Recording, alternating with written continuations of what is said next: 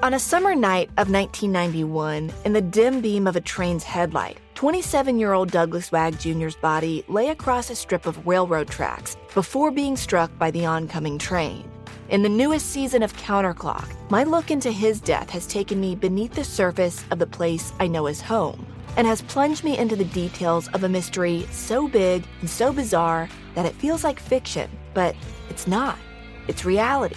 And the reality is, exactly how Doug Wag Jr. died and why he was found so far from where he lived has never been answered. I thought I knew all about the depths of law enforcement scandals in my home state, but this case has shown me that I couldn't have been more wrong. I've uncovered a web of small-town secrets, a string of crimes, missing people, and so many other suspicious deaths that I've had to rethink everything I thought I knew about where I'm from. Listen to Counterclock now, wherever you listen to podcasts. There are over 75 million monthly Tubi viewers. That's more people than there are influencers on the internet. Which means Tubi is more popular than sponsored posts for digestive enzymes and high coverage foundation. More popular than soft launching your boyfriend. More popular than making boomers explode with rage when you tell them how much you make on a single post. Tubi, it's more popular than influencers. See you in there. Ready for a new and exciting career challenge? At DHL Supply Chain, you're part of a team committed to creating innovative solutions for some of the biggest brands in the world. We're recognized as a best place to work, where people are valued, supported, and respected. DHL Supply Chain is hiring for a wide range of salaried operational and functional roles. Previous experience in logistics is welcome, but not required. All opportunities, no boundaries. DHL Supply Chain. Apply today at joindhl.com. The venue was just unbeatable.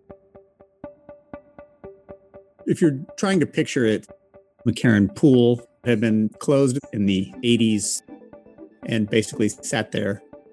It turned into what spaces like that turn into: skaters and druggies and graffiti.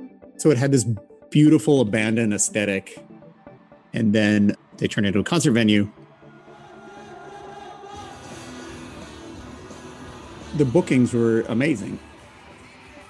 They had everybody from that era of Brooklyn music, which was, kind of astonishing when you start listing the bands that came out of there. They had TV on the radio, The Hold Steady in a Driving Rainstorm. They had the Thermals. They had Matt and Kim. Kim, you ready? Ronnie Spector played there. Regina Spektor played there. All the Spectors. I would say the one show I did not see, which I cannot believe I didn't go to, is the only time the Beastie Boys ever played in Brooklyn. New York, you make it happen! The last show was in 2010. Well, welcome to the end of McCarran Floors.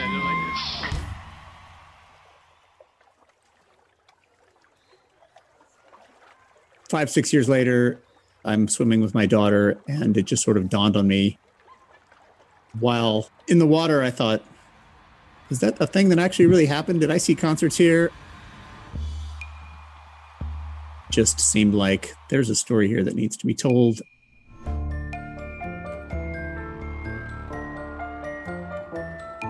From Justine Harmon and Audio Chuck, this is Killed, the podcast that brings dead stories back to life. Episode 8, The Vibe.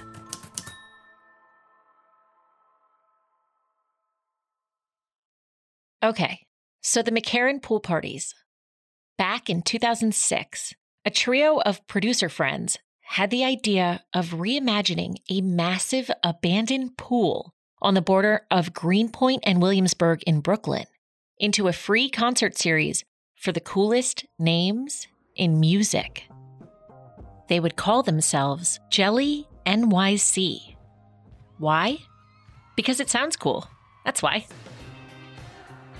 It was that last moment before the onslaught of social media, back when you could still go to a concert and not have a sea of screens all lit up in front of you. There was no social media, no story to post or caption to crowdsource. Maybe, if you were lucky, one of your friends would wear a digital camera around her wrist all night and then upload a Facebook album. You can't overstate. iPhones were new. As one of the women I interviewed who had reviewed some of the concerts said, back then I couldn't go through my phone and scroll through pictures to remember things. I had to go through my brain. There's some nostalgia for that too, which you can never recapture that in any way. That's freelance journalist Patrick Sauer. If you couldn't tell, Patrick was there, in that abandoned pool in Brooklyn, under the arched red walkway, taking in the vibes, drinking craft IPAs, and pretending like dodgeball in the rain isn't dangerous. He had spent the last near decade living that freelance writer hustle, pitching ideas to editors who did or didn't advocate for him, hearing and not hearing back. He wrote and he wrote. He pitched and he pitched. Stories about weed for The Trace, sports for Deadspin, and personal essays like Things You Should Know When You Turn 40 for GQ. Flash forward. A now older Patrick is swimming with his daughter in the pool that now sits on the holy site, where he saw TV on the radio, in the thermals, and more than one specter. He was like Peter Pan being called back to Neverland. And the euphoric recall, well, it shocked him like an electric eel. Sorry.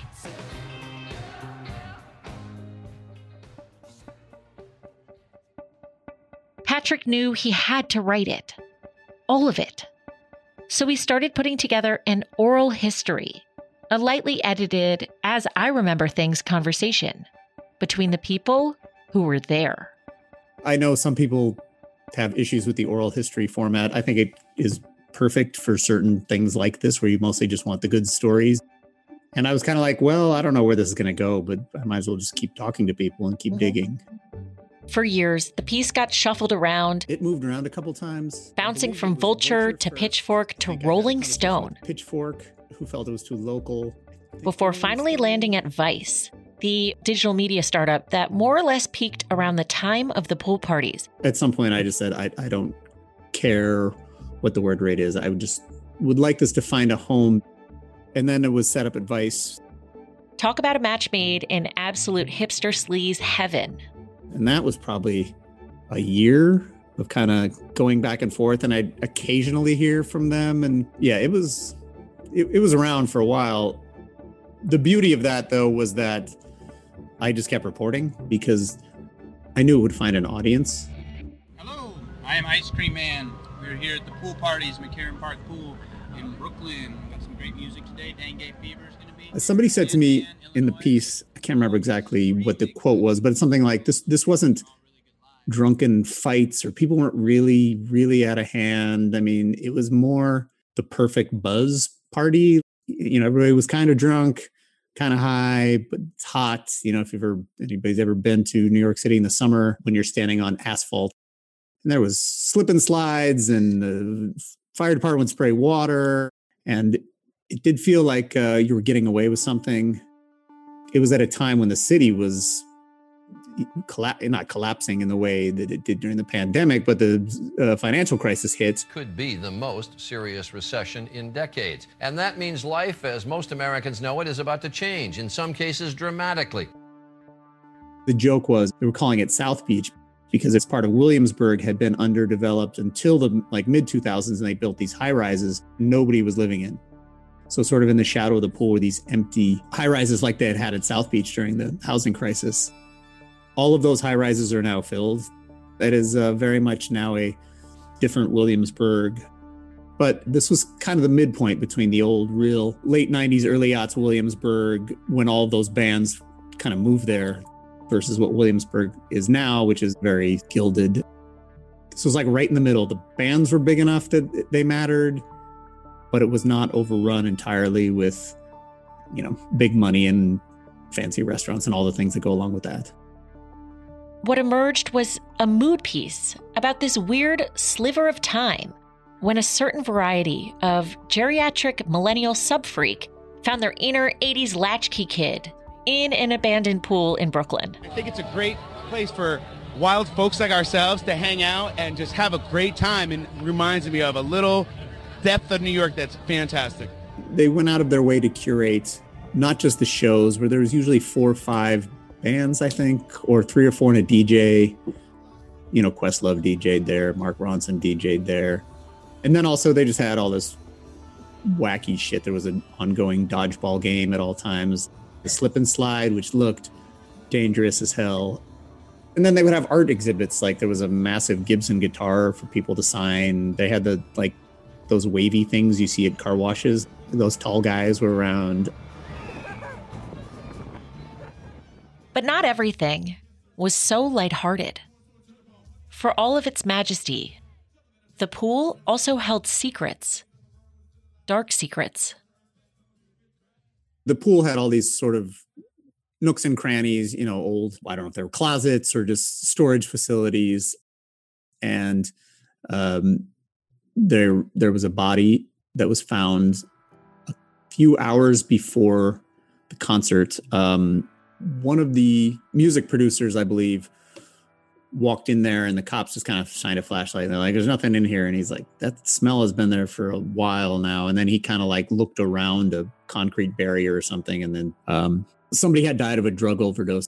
A decomposing body is discovered near McCarran Pool in Brooklyn. And the cops came, and it was on New York One. Trying to determine the cause of death of a man believed to be in his 50s. It's not clear when he died. But they had a show. Cut Chemist was playing in like 2.5 hours, and they had to get ready, or 4 hours, or whatever it was. And the show went on, and I think Matt and Kim had played the week before, and I told them that.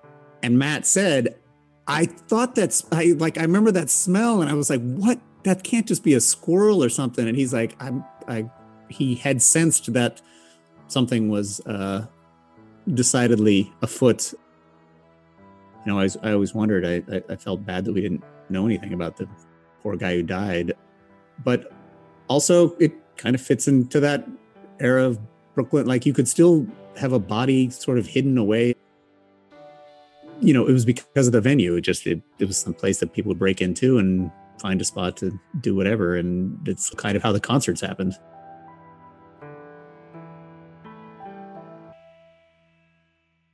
There are over 75 million monthly Tubi viewers. That's more people than there are golden retrievers. Which means Tubi is more popular than using meat-flavored toothpaste.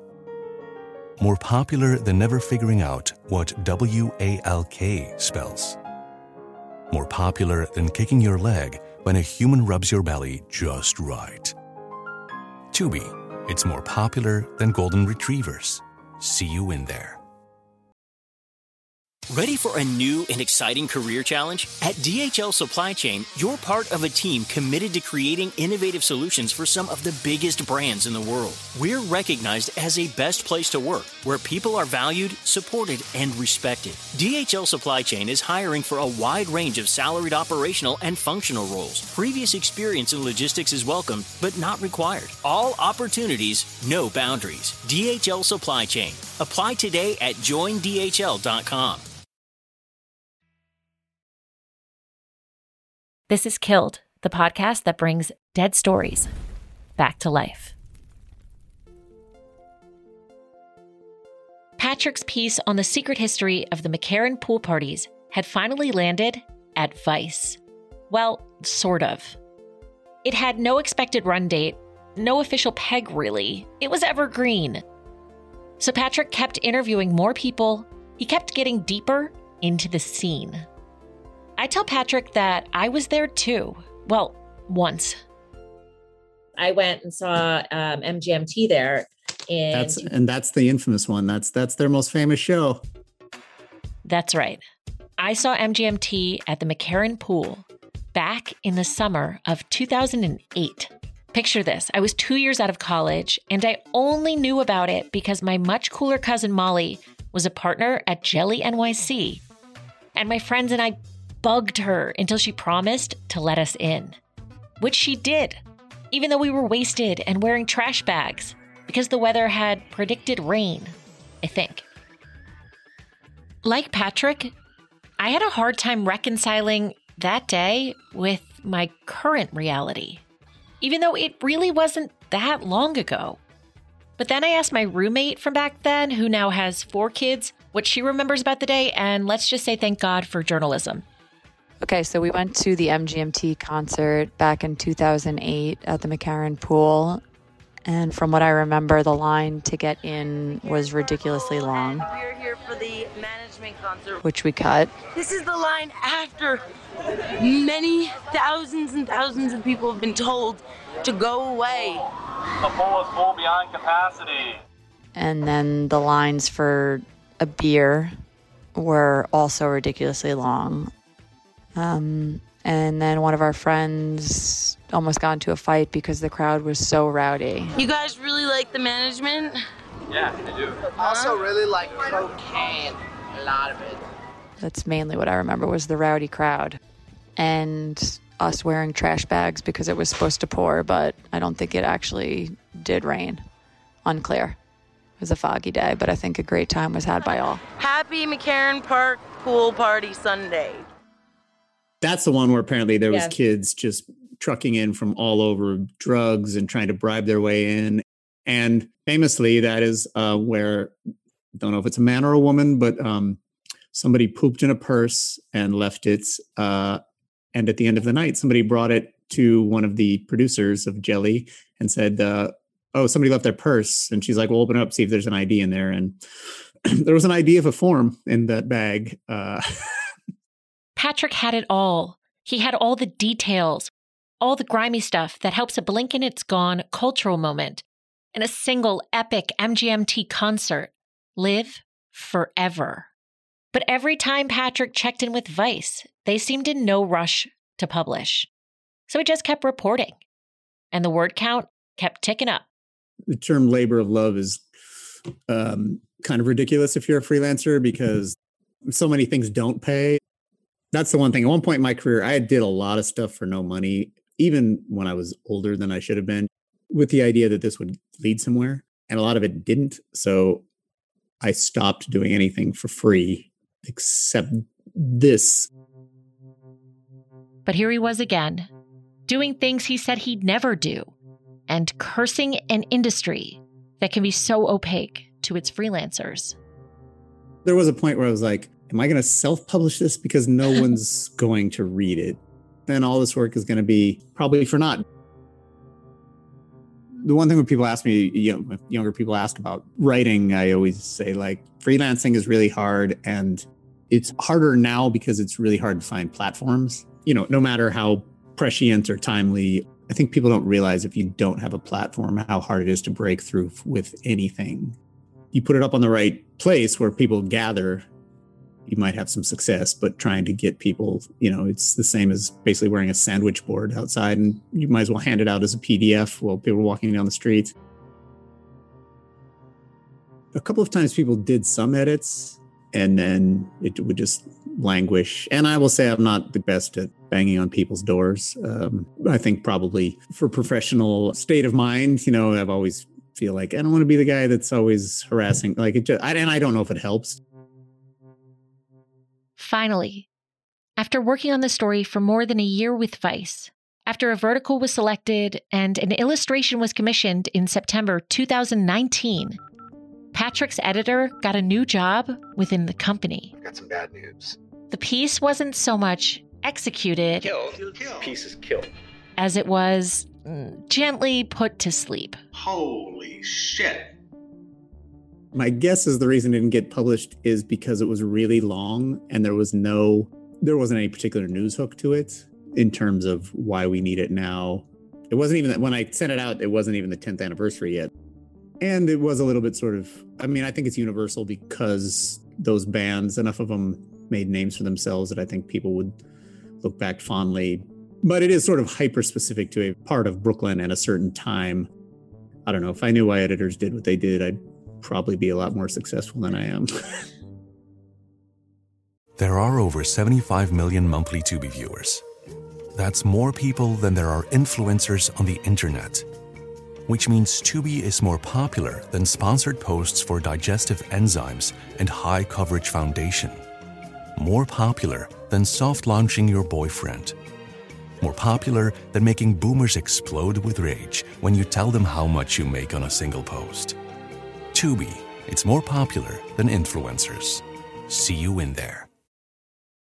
Ready for a new and exciting career challenge? At DHL Supply Chain, you're part of a team committed to creating innovative solutions for some of the biggest brands in the world. We're recognized as a best place to work, where people are valued, supported, and respected. DHL Supply Chain is hiring for a wide range of salaried operational and functional roles. Previous experience in logistics is welcome, but not required. All opportunities, no boundaries. DHL Supply Chain. Apply today at joindhl.com.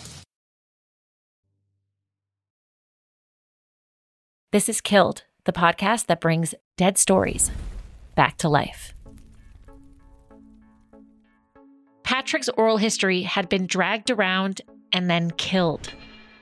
He'd spent years on this thing. I believe it was Vulture first, Pitchfork. And no one seemed to get it. I think Rolling Stone. The concerts were in the past. That had to be old Brooklyn. Old Patrick. Didn't it? So on October 1st, 2020, as we were heading into that first pandemic winter, I tweeted... Wait, who's that? A freelance journalist / superhero named Eleanor Cummins? Okay, third act. Usually my tweets, I think of them as being for like my 6 closest friends who like and laugh at my tweet. And I tweeted what if I started a newsletter that published one piece a week from freelancers who know their story is great and just can't make it work right now? And I said, we'll call it We'll Have to Pass. We'll have to pass is the phrase no freelancer wants to hear. It is the vaguest, softest form of rejection, and kind of leaves you spinning. It's a response that I think a lot of people get from editors where they've, sent a pitch that they're really excited about, and for whatever reason, the editor's going to keep it to themselves what happened. They get this response that says, "We'll have to pass," and you don't know anything else, right? You're just left with that idea that some sort of inanimate force has forced the editor to pass on your story. There was some tribunal that came together and was like, how could she even have sent this idea our way?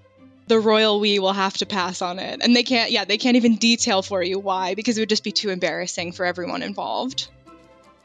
And so I wanted to kind of take that phrase back because I know we're all so sick of hearing it. And this tweet got more traction than any tweet I've ever sent. It got 115 retweets and 1,500 likes. People just really liked this idea. So with my friend, a fellow freelance journalist, Marianne Renaud, we started working on it and soliciting pitches from writers. And, our premise was that we'd never say we'll have to pass to them.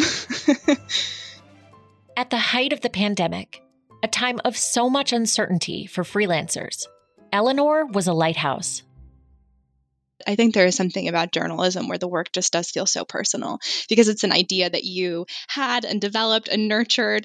And so when it's rejected, it feels like it's a rejection of you as a person. And so one of the things that we aimed to do with this Substack was pay people. It was, of course, a nominal fee. We were able to pay $100 an issue. But just to say, your work matters. You should be compensated for it. We weren't a cash cow by any means. And eventually discontinued publishing because we weren't able to be solvent. But for that time, I think it was about affording people the sort of respect that the "we'll have to pass" sort of auto reply email often feels like it's taking away. So I had tweeted out in October 2020 saying, let's get this going. I definitely followed her on Twitter. I don't know if we knew each other. Within a few days, I had an email up and I was saying, go ahead and pitch me. I saw the idea on Twitter. I thought it was a good one. And Patrick was one of the first people to reach out. I do remember sending her an email I understand the idea. What about just a long piece that's done? And I said, and probably doesn't need a ton of work. Unless you have a word length, we're not going past this word count. He had completed a vast, I think 8,000 word oral history of the McCarran Park pools. And anyone in Brooklyn knows that there's this huge legacy there. The thing about oral histories, and once again, I will stand up for oral histories, they don't typically need a ton of editing. And so he had assembled this story and had talked to every single person involved. It was so thorough. And he explained to us in his, initial email that he had put this together for Vice. And then for reasons that I don't even think were necessarily that clear to him, his editor ended up leaving, and then the publication didn't want the story anymore. Kild reached Patrick's editor at Vice, who confirmed that the story died on the vine once he got a new job back in 2019.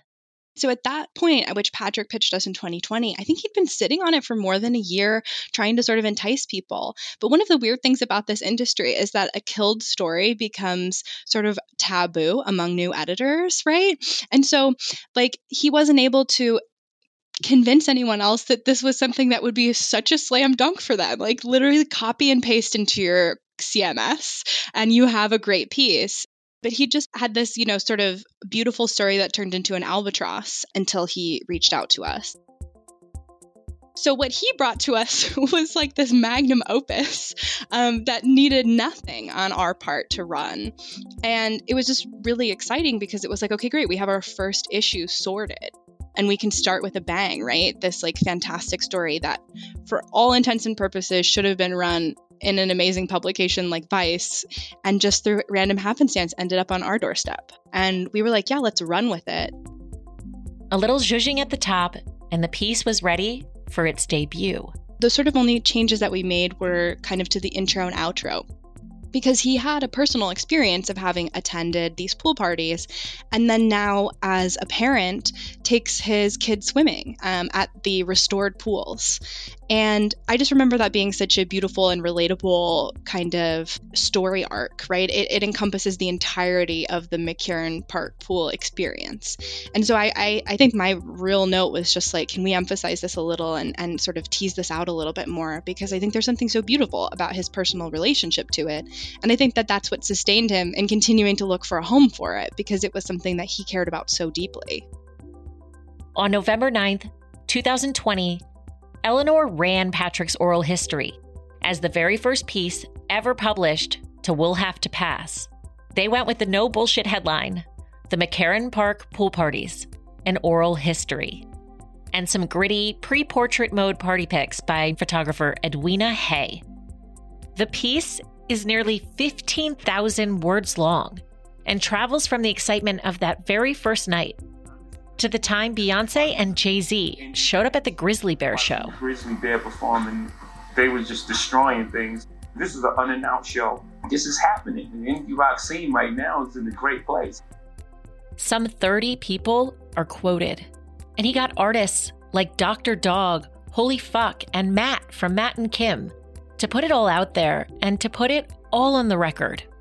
It unpacks the purse poop incident, local feuds, and the racial tensions embedded in the development of the pool itself. As Patrick had hoped, his wandering opus found its people. I don't remember what the total number of hits was, but I know it was more than 10,000, I think. This story did bonkers traffic. I pulled it up the other day. So we had at the time, we had 230 recipients for our newsletter. This story got 20,000 views. It was picked up by a bunch of local music sites and news sites as well. Gothamist wrote a piece just being go check out this piece. Brooklyn Vegan picked it up. That did very well. There's a few of those. I think people were definitely clicking because they were I would love to be anywhere other than in November 2020. So just an incredible number for a site that had just launched. It didn't have any critical mass. It wasn't a previous iteration of something, or it didn't have this person has a huge following to begin with. So this was really just people sharing, and I assume probably mostly people who had been there and just wanted to, hey, remember this? That was awesome.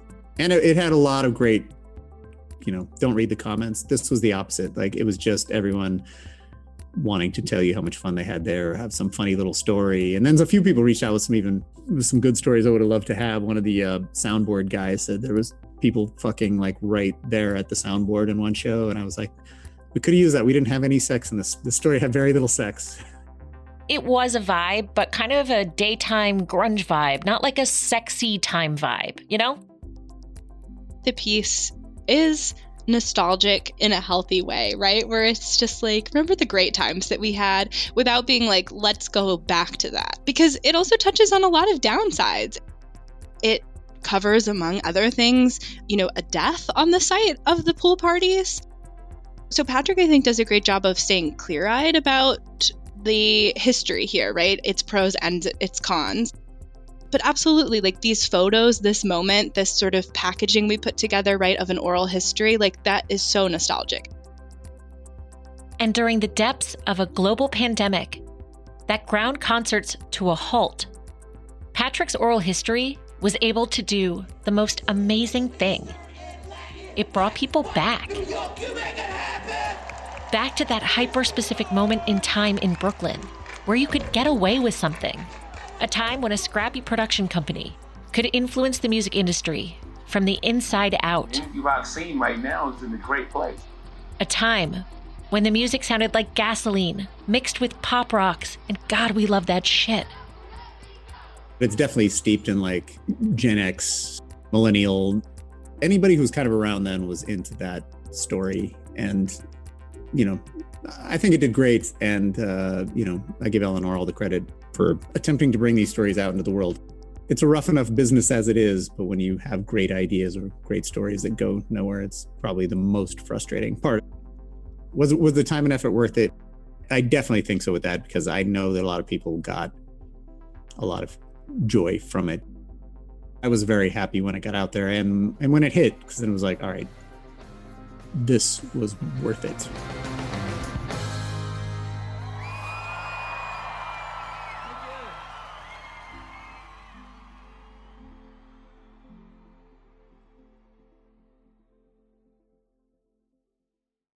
Ready for a new and exciting career challenge? At DHL Supply Chain, you're part of a team committed to creating innovative solutions for some of the biggest brands in the world. We're recognized as a best place to work, where people are valued, supported, and respected. DHL Supply Chain is hiring for a wide range of salaried operational and functional roles. Previous experience in logistics is welcome, but not required. All opportunities, no boundaries. DHL Supply Chain. Apply today at joindhl.com. With chocolate treats mixed into dark chocolate ice cream, the Tillamook Chocolate Collection is a chocolate game changer. Because the thing that pairs best with chocolate is more chocolate. Tillamook Chocolate Collection Ice Cream. Extraordinary dairy.